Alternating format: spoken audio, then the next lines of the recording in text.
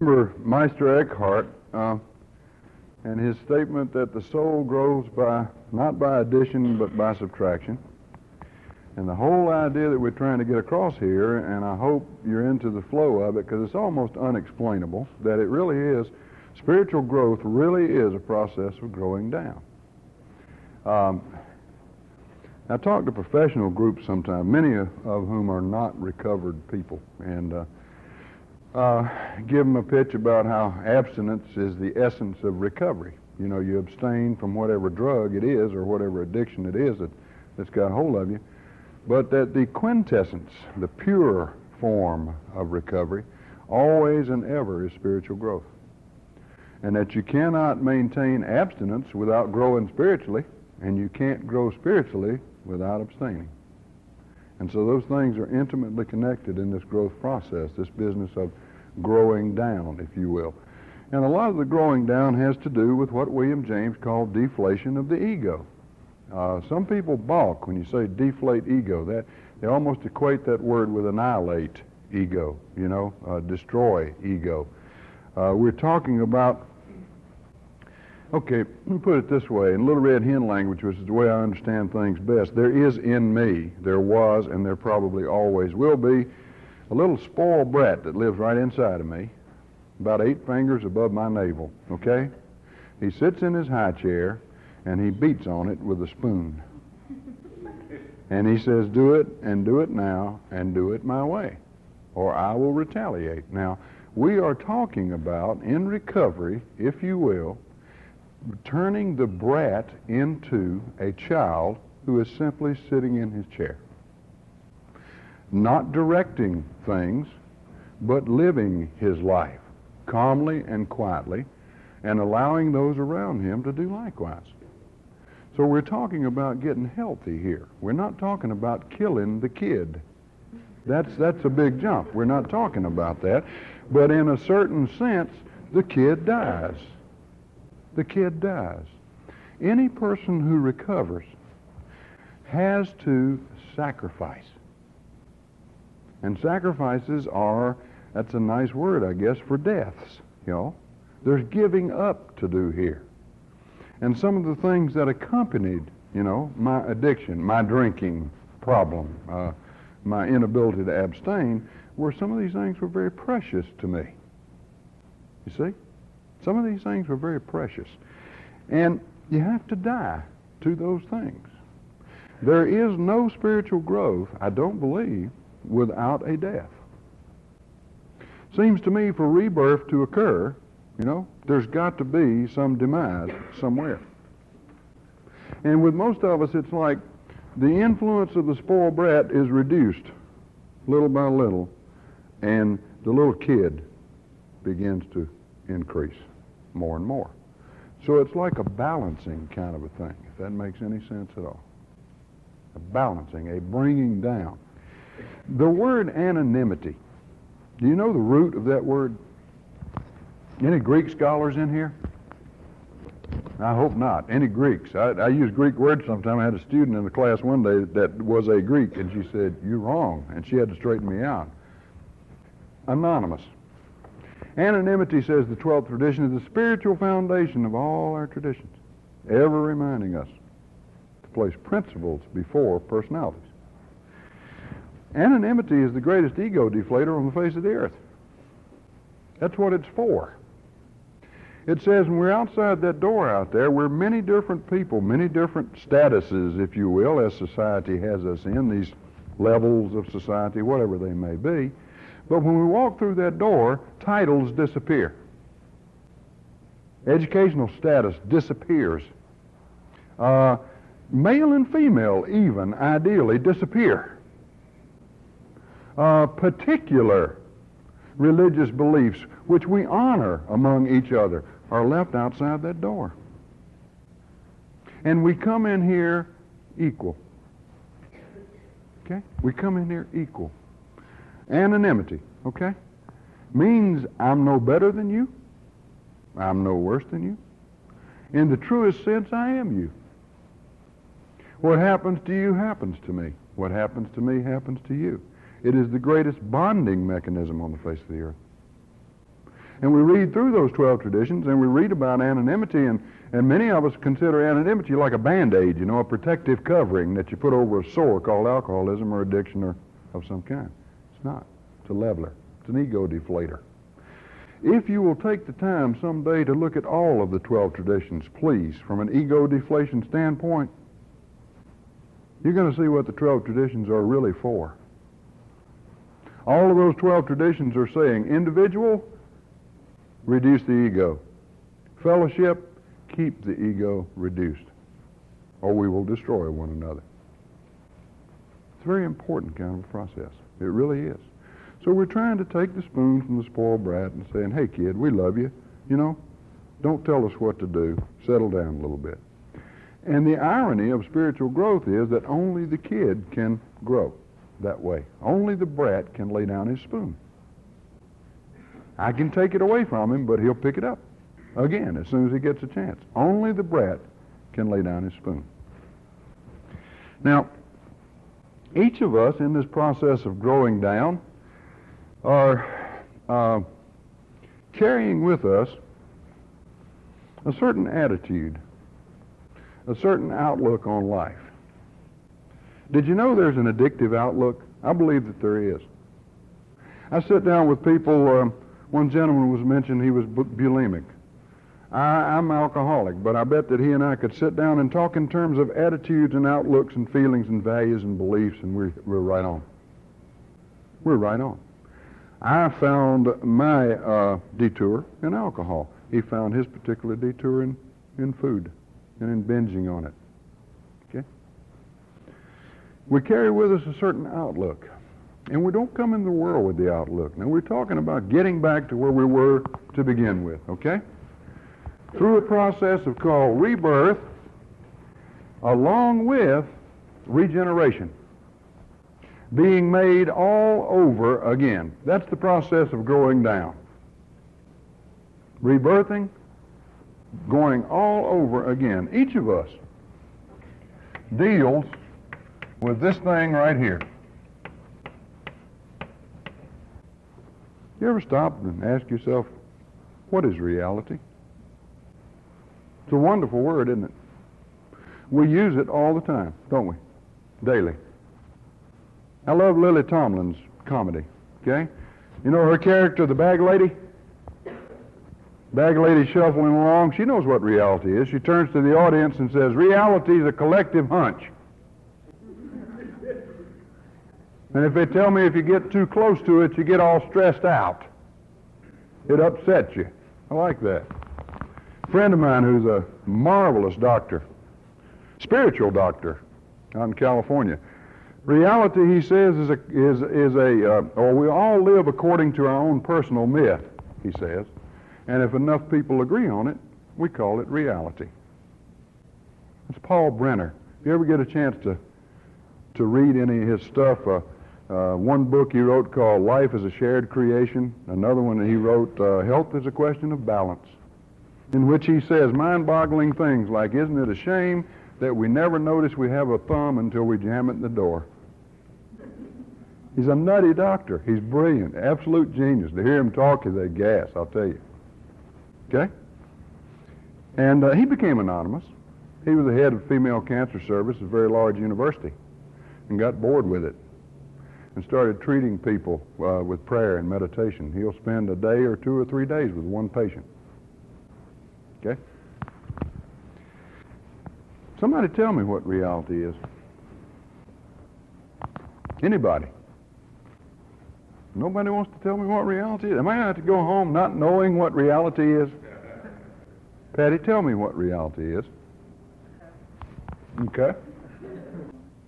The way things really are and not the way you want to see them. Yeah.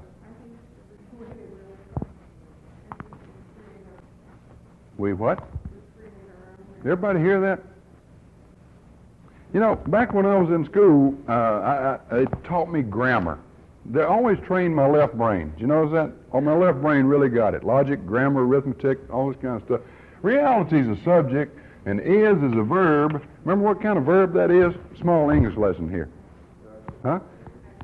They used to call it a linking verb now, don't they? The verb to be. And after a linking verb comes a word that describes the subject. Yeah, okay?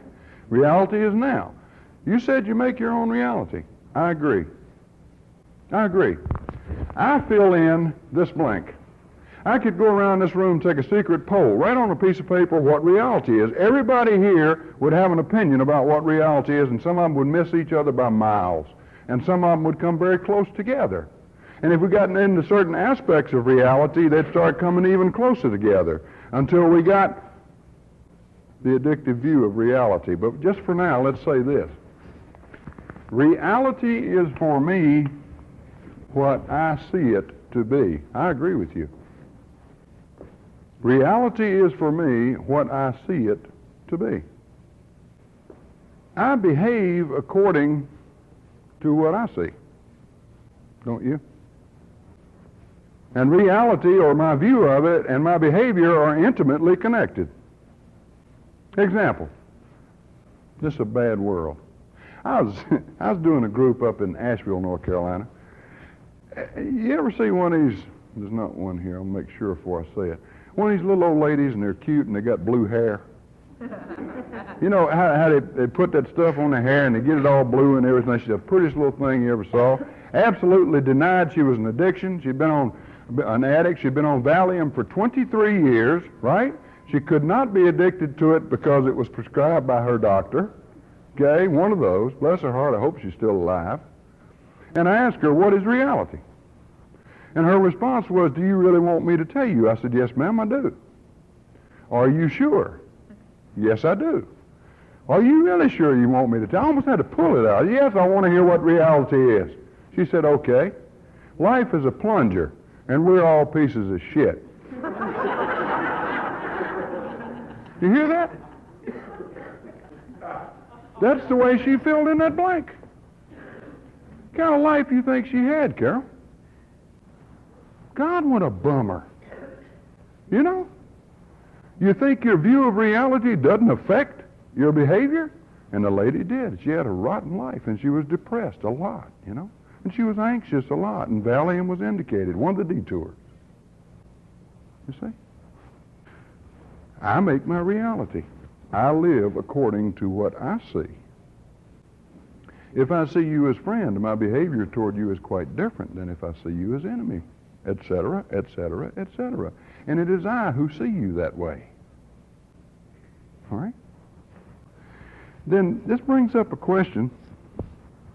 If my behavior is so intimately related to my view of reality, who's responsible for my behavior? That one hurts, doesn't it? Me? That's right.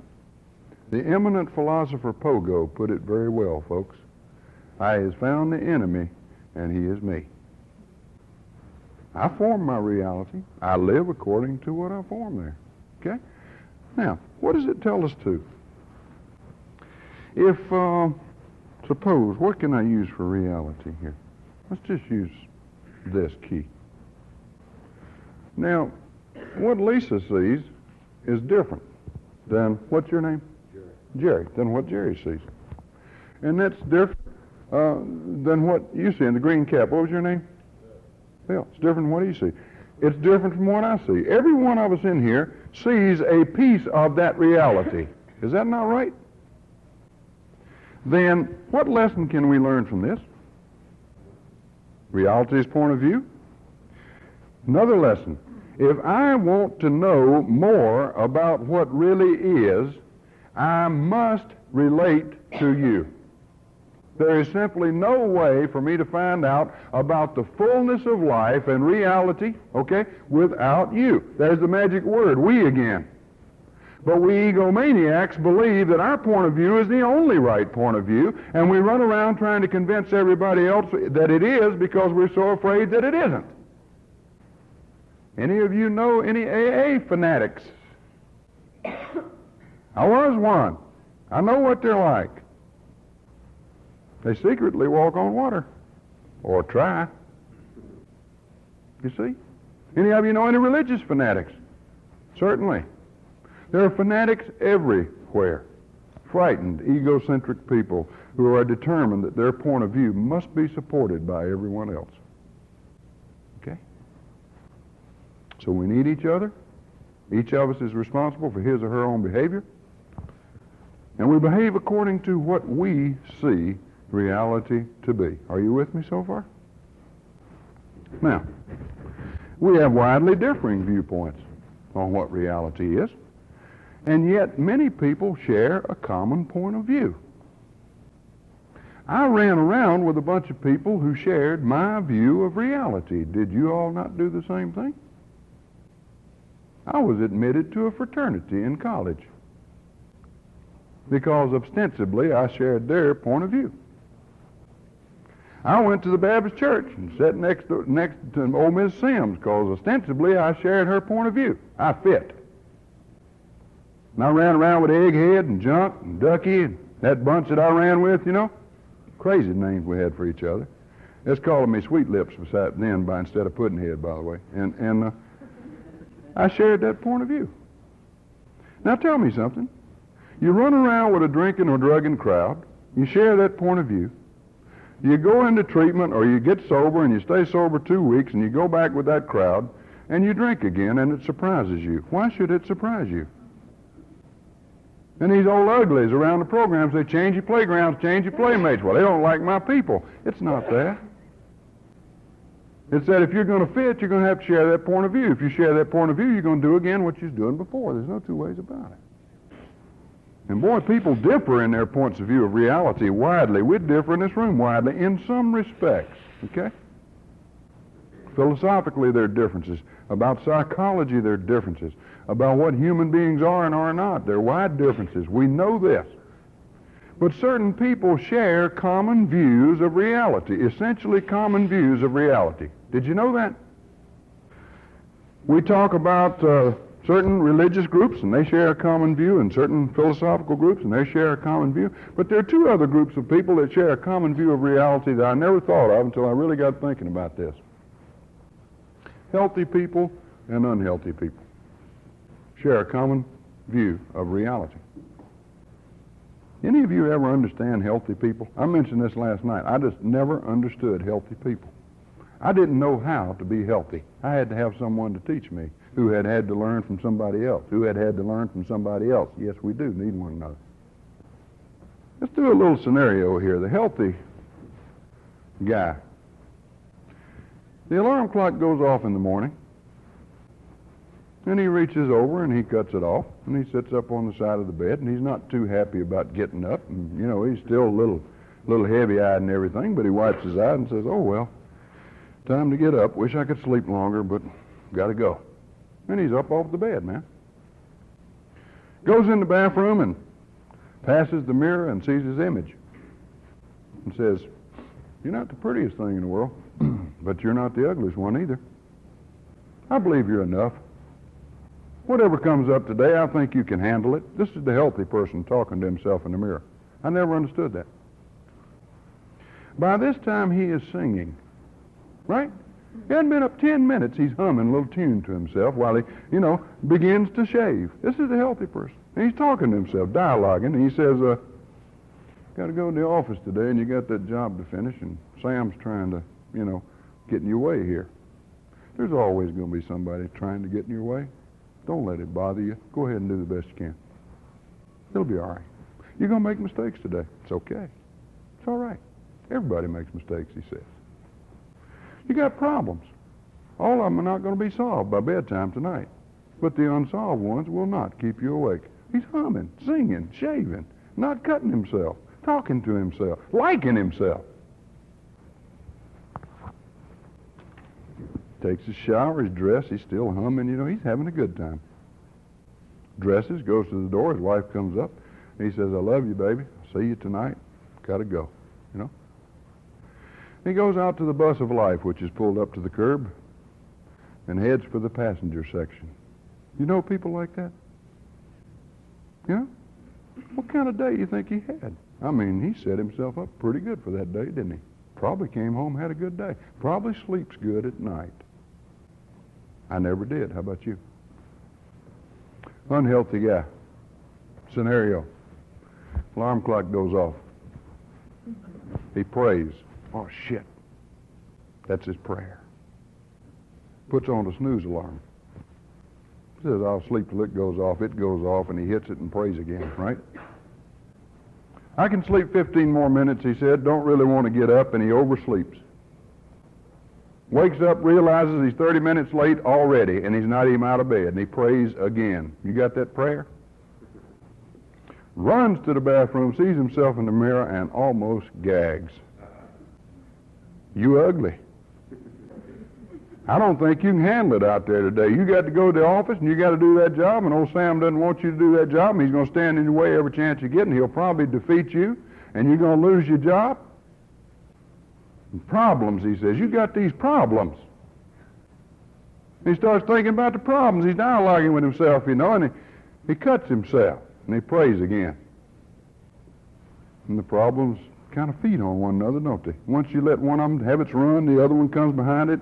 Before you know, the man hadn't even peed yet, and he's got 473 problems gone, all of them unsolvable. And he said, they're going to run wild today. You can't sleep tonight. You're not going to solve all these problems unless you can find the right solution to every single one of them. It's got to be exactly right. And don't you let anybody know you make mistakes, because you're not supposed to, and they'll get you if you do. Now he's bleeding, right? And every time he cuts himself, he prays again. He's already prayed 40 or 50 times, too. See, he's not even out of the bathroom. Jerks on his clothes. They don't match. Runs to the door. His wife comes up. He says, get out the way. I got to go. Runs out the door to the bus of life, which is pulled up to his curb, and goes dead for the driver's seat. What kind of day you think he had? God, that first part of the morning is so important. Maybe that's the reason the big book Alcoholics Anonymous says, when it's talking about prayer and meditation, upon awakening.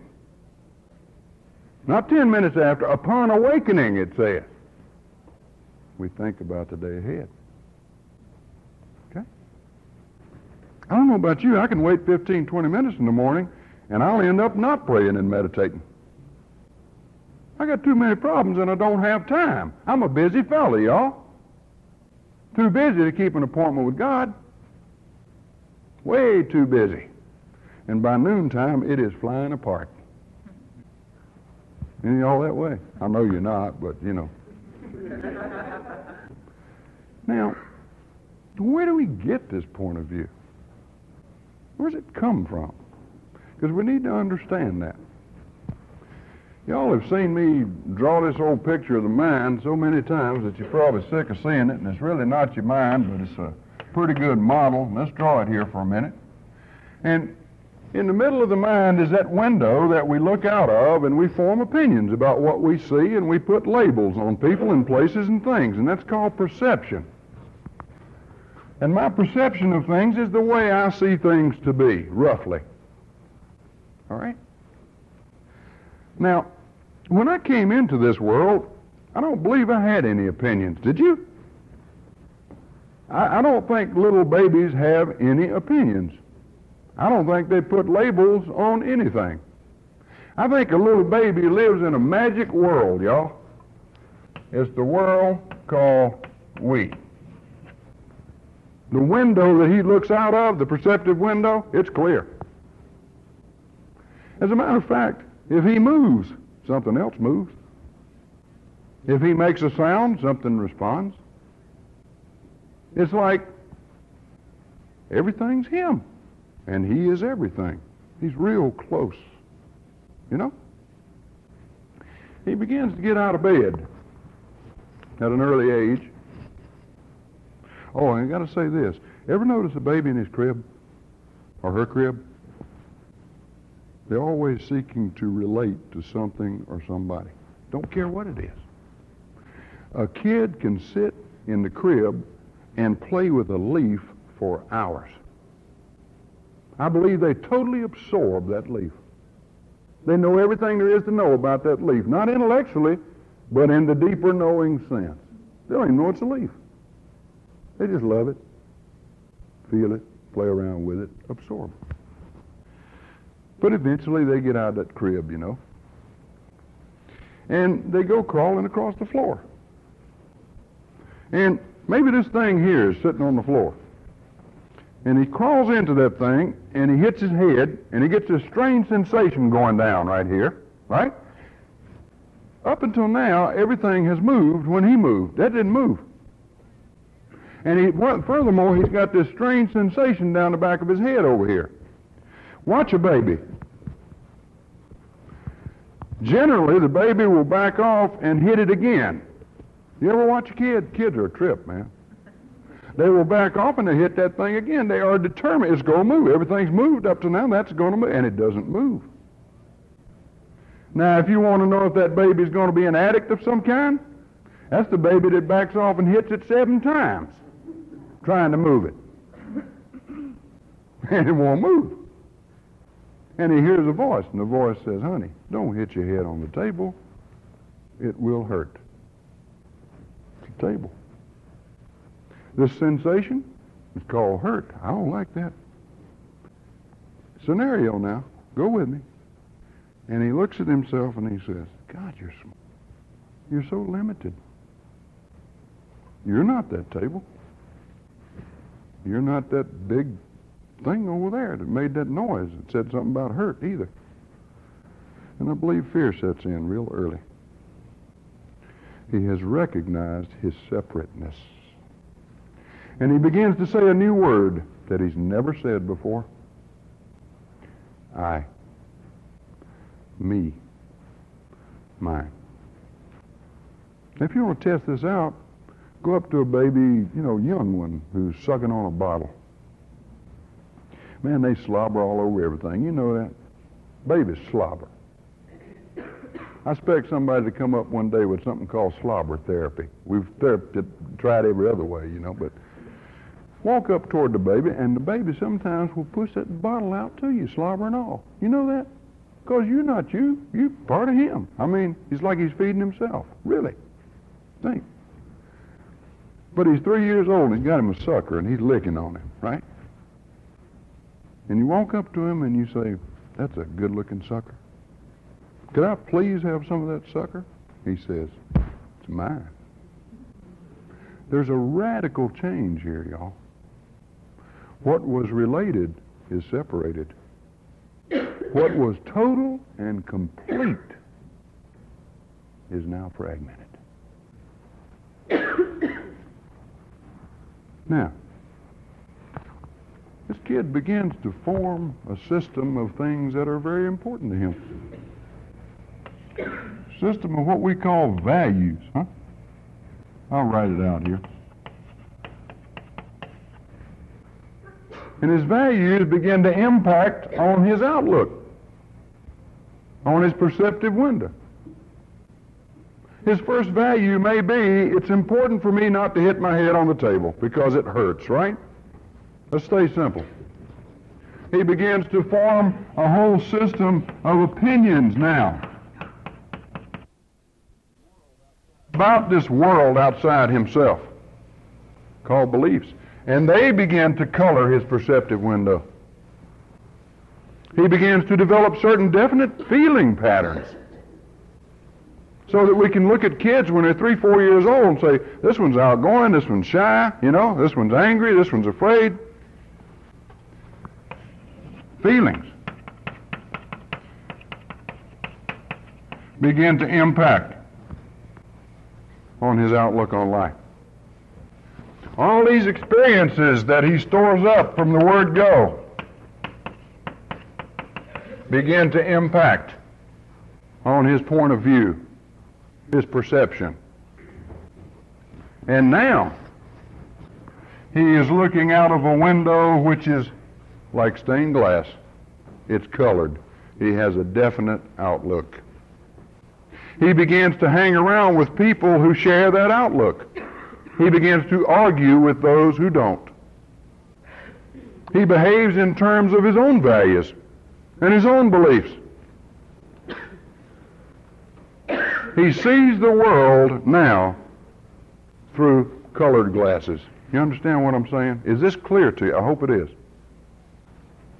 Now, suppose he looks at reality now and it is horrible. Suppose life is a plunger and it's going nowhere. And I'm lost and I'm alone and I'm afraid. And I'm empty. And I hurt. And there's an ennui in my life. I need filling. He'll go looking for something. He'll go looking for something that will change his view of reality.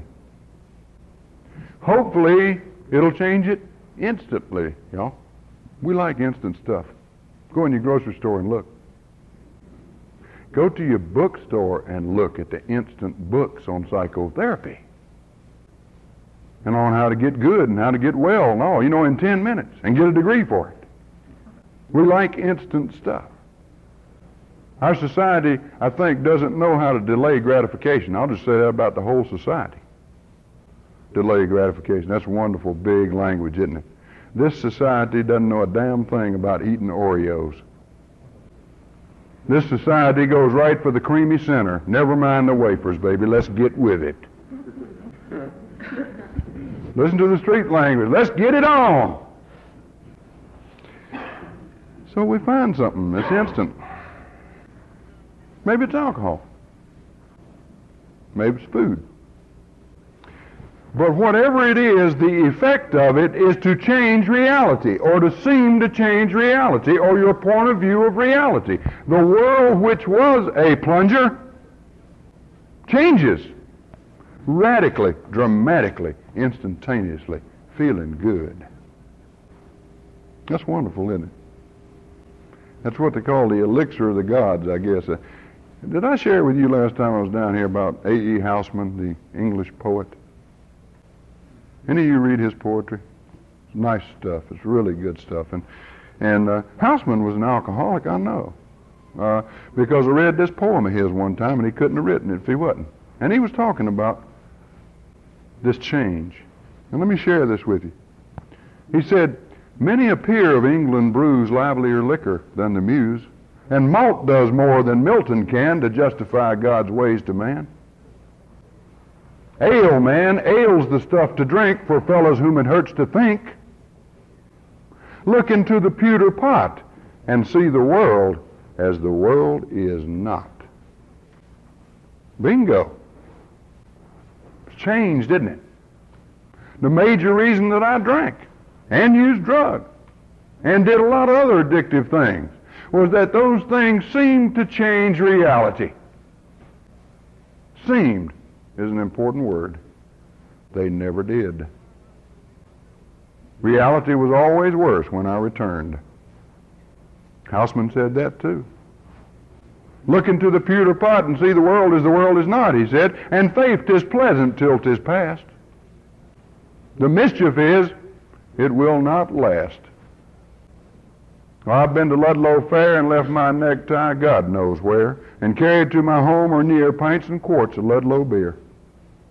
And then the world seemed none so bad, and I myself a sterling lad, and down in lovely muck I've lain, happy till I woke again. And then I saw the morning sky. Hi-ho, the tale was all a lie. The world, it was the old world yet, and I was I, and my clothes were wet, and nothing now remained to do but begin the game anew. Tell me he wasn't a drunk. Hate to tell you this. I hated to discover this.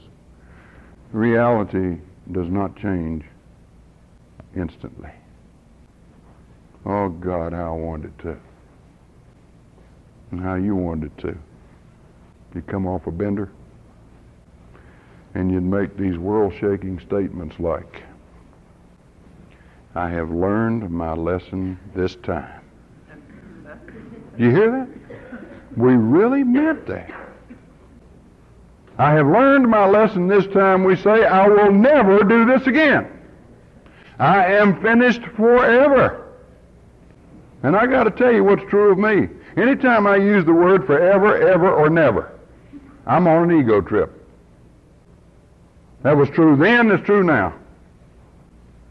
I have learned my lesson. I'm not going to look at it that way anymore. Now, you've been out there building that point of view of reality for how long now? Is it 20 years or 21 years or 25 years or 30 years. And after one bad experience, you're just going to change it all. There's the instant grits again. I'll just add a little water here. It'll all change. Instantaneously, painlessly, hopefully. Sorry about that. Your point of view of reality will never change until your values do. What are they?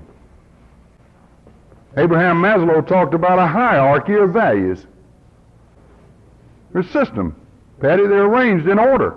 First value, second value, in order of their importance. In my mind, at some level, is that value system. All of it.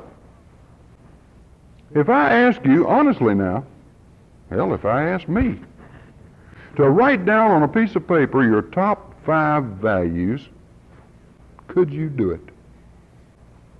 I could probably write down, what I wished they were and what I thought they were. I doubt if I could do that.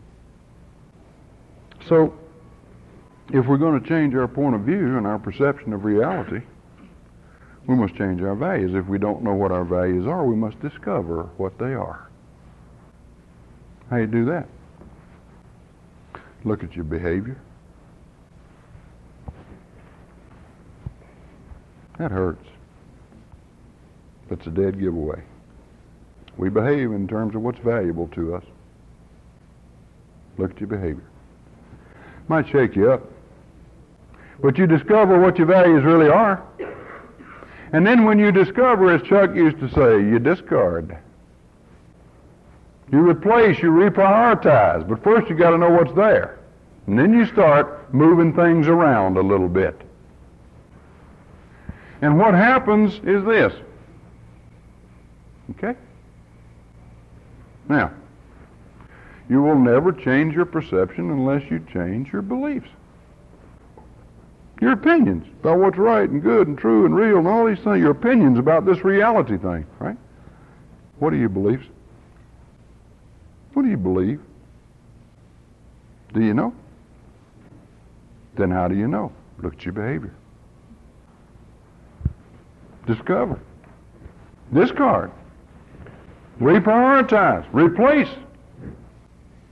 About those feelings. Any of you ever look at the world through angry eyes? I did for 30 years. The world looks different, doesn't it? Feelings, before they hit, they impact so heavily on what reality is for me. Clean them up. That's what the 12-step program says. Clean them up. Learn how to express, get out these feelings. And the beauty of the 12-step program is to suggest that we get them out through service to others. If you look at it very closely.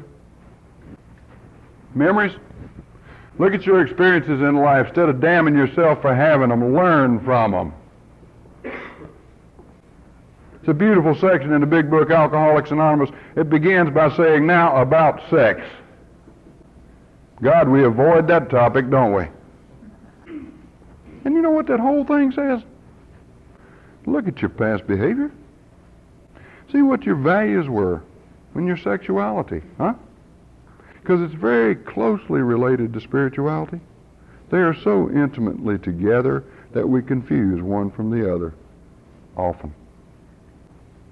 What's your beliefs been in your sexual life? Who have you hurt in your sexual life? The whole thing is, look at it, learn from it. Don't put yourself down. On this side of the paper, what you did, and on this side of the paper, what you've learned that you're going to do now to change. That's the way we learn. And so we examine those experiences and learn from them. If you will think, if you've been clean and sober or involved in a 12-step program for any time at all, you probably have realized by now that you learn more or have learned more from your mistakes than from your successes. And it's the transformational process that takes place there, This mistake becomes the foundation, if you will, of my future success. And the big book says, our past becomes our most valuable asset. That blew my mind until I understood that. Yeah, it is. This is a transformational process that's happening here. Now, when you have examined these things, when you have learned from these things, when you've cleaned up a little bit, guess what happens to your perceptive window here? It's clear, like a child's, unless you become as a little child. Okay? Moving on back, clearing up the window, and start all over again. With what? These principles which are guides to progress. New priorities. Huh? The new priorities given to you in this program and these principles. It's a funny thing, y'all. The beginning phrase in the 12th step. Anybody tell me what it is? Come on.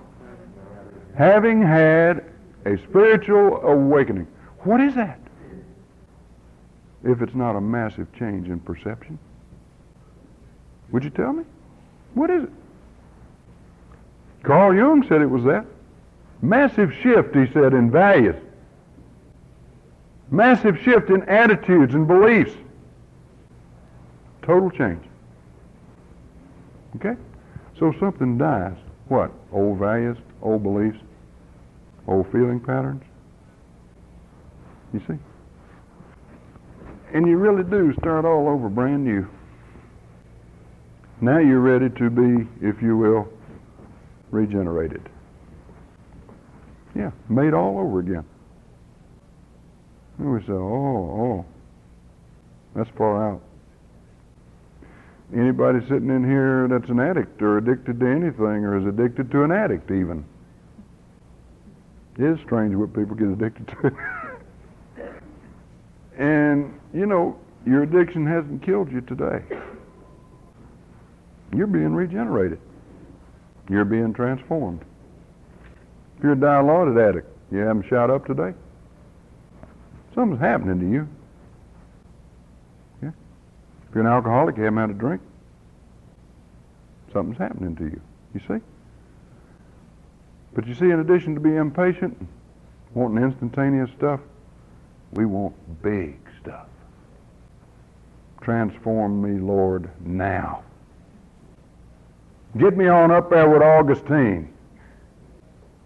It's almost like God comes back and says, okay, if you're ready to work and wait. And it is work.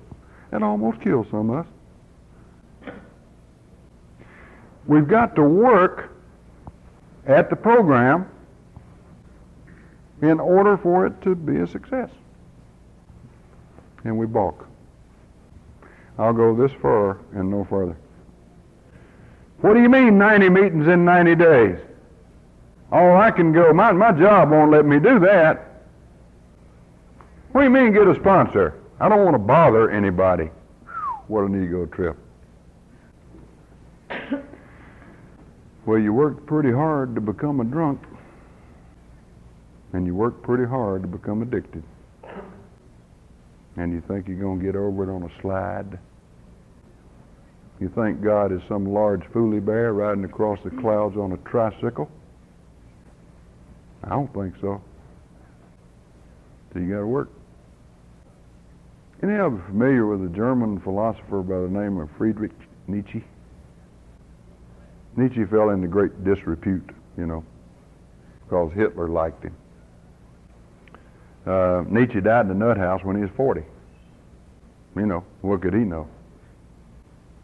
Do you ever realize some people are too tender for this world? People like Van Gogh and Nietzsche, and we've known some others, too tender for this world.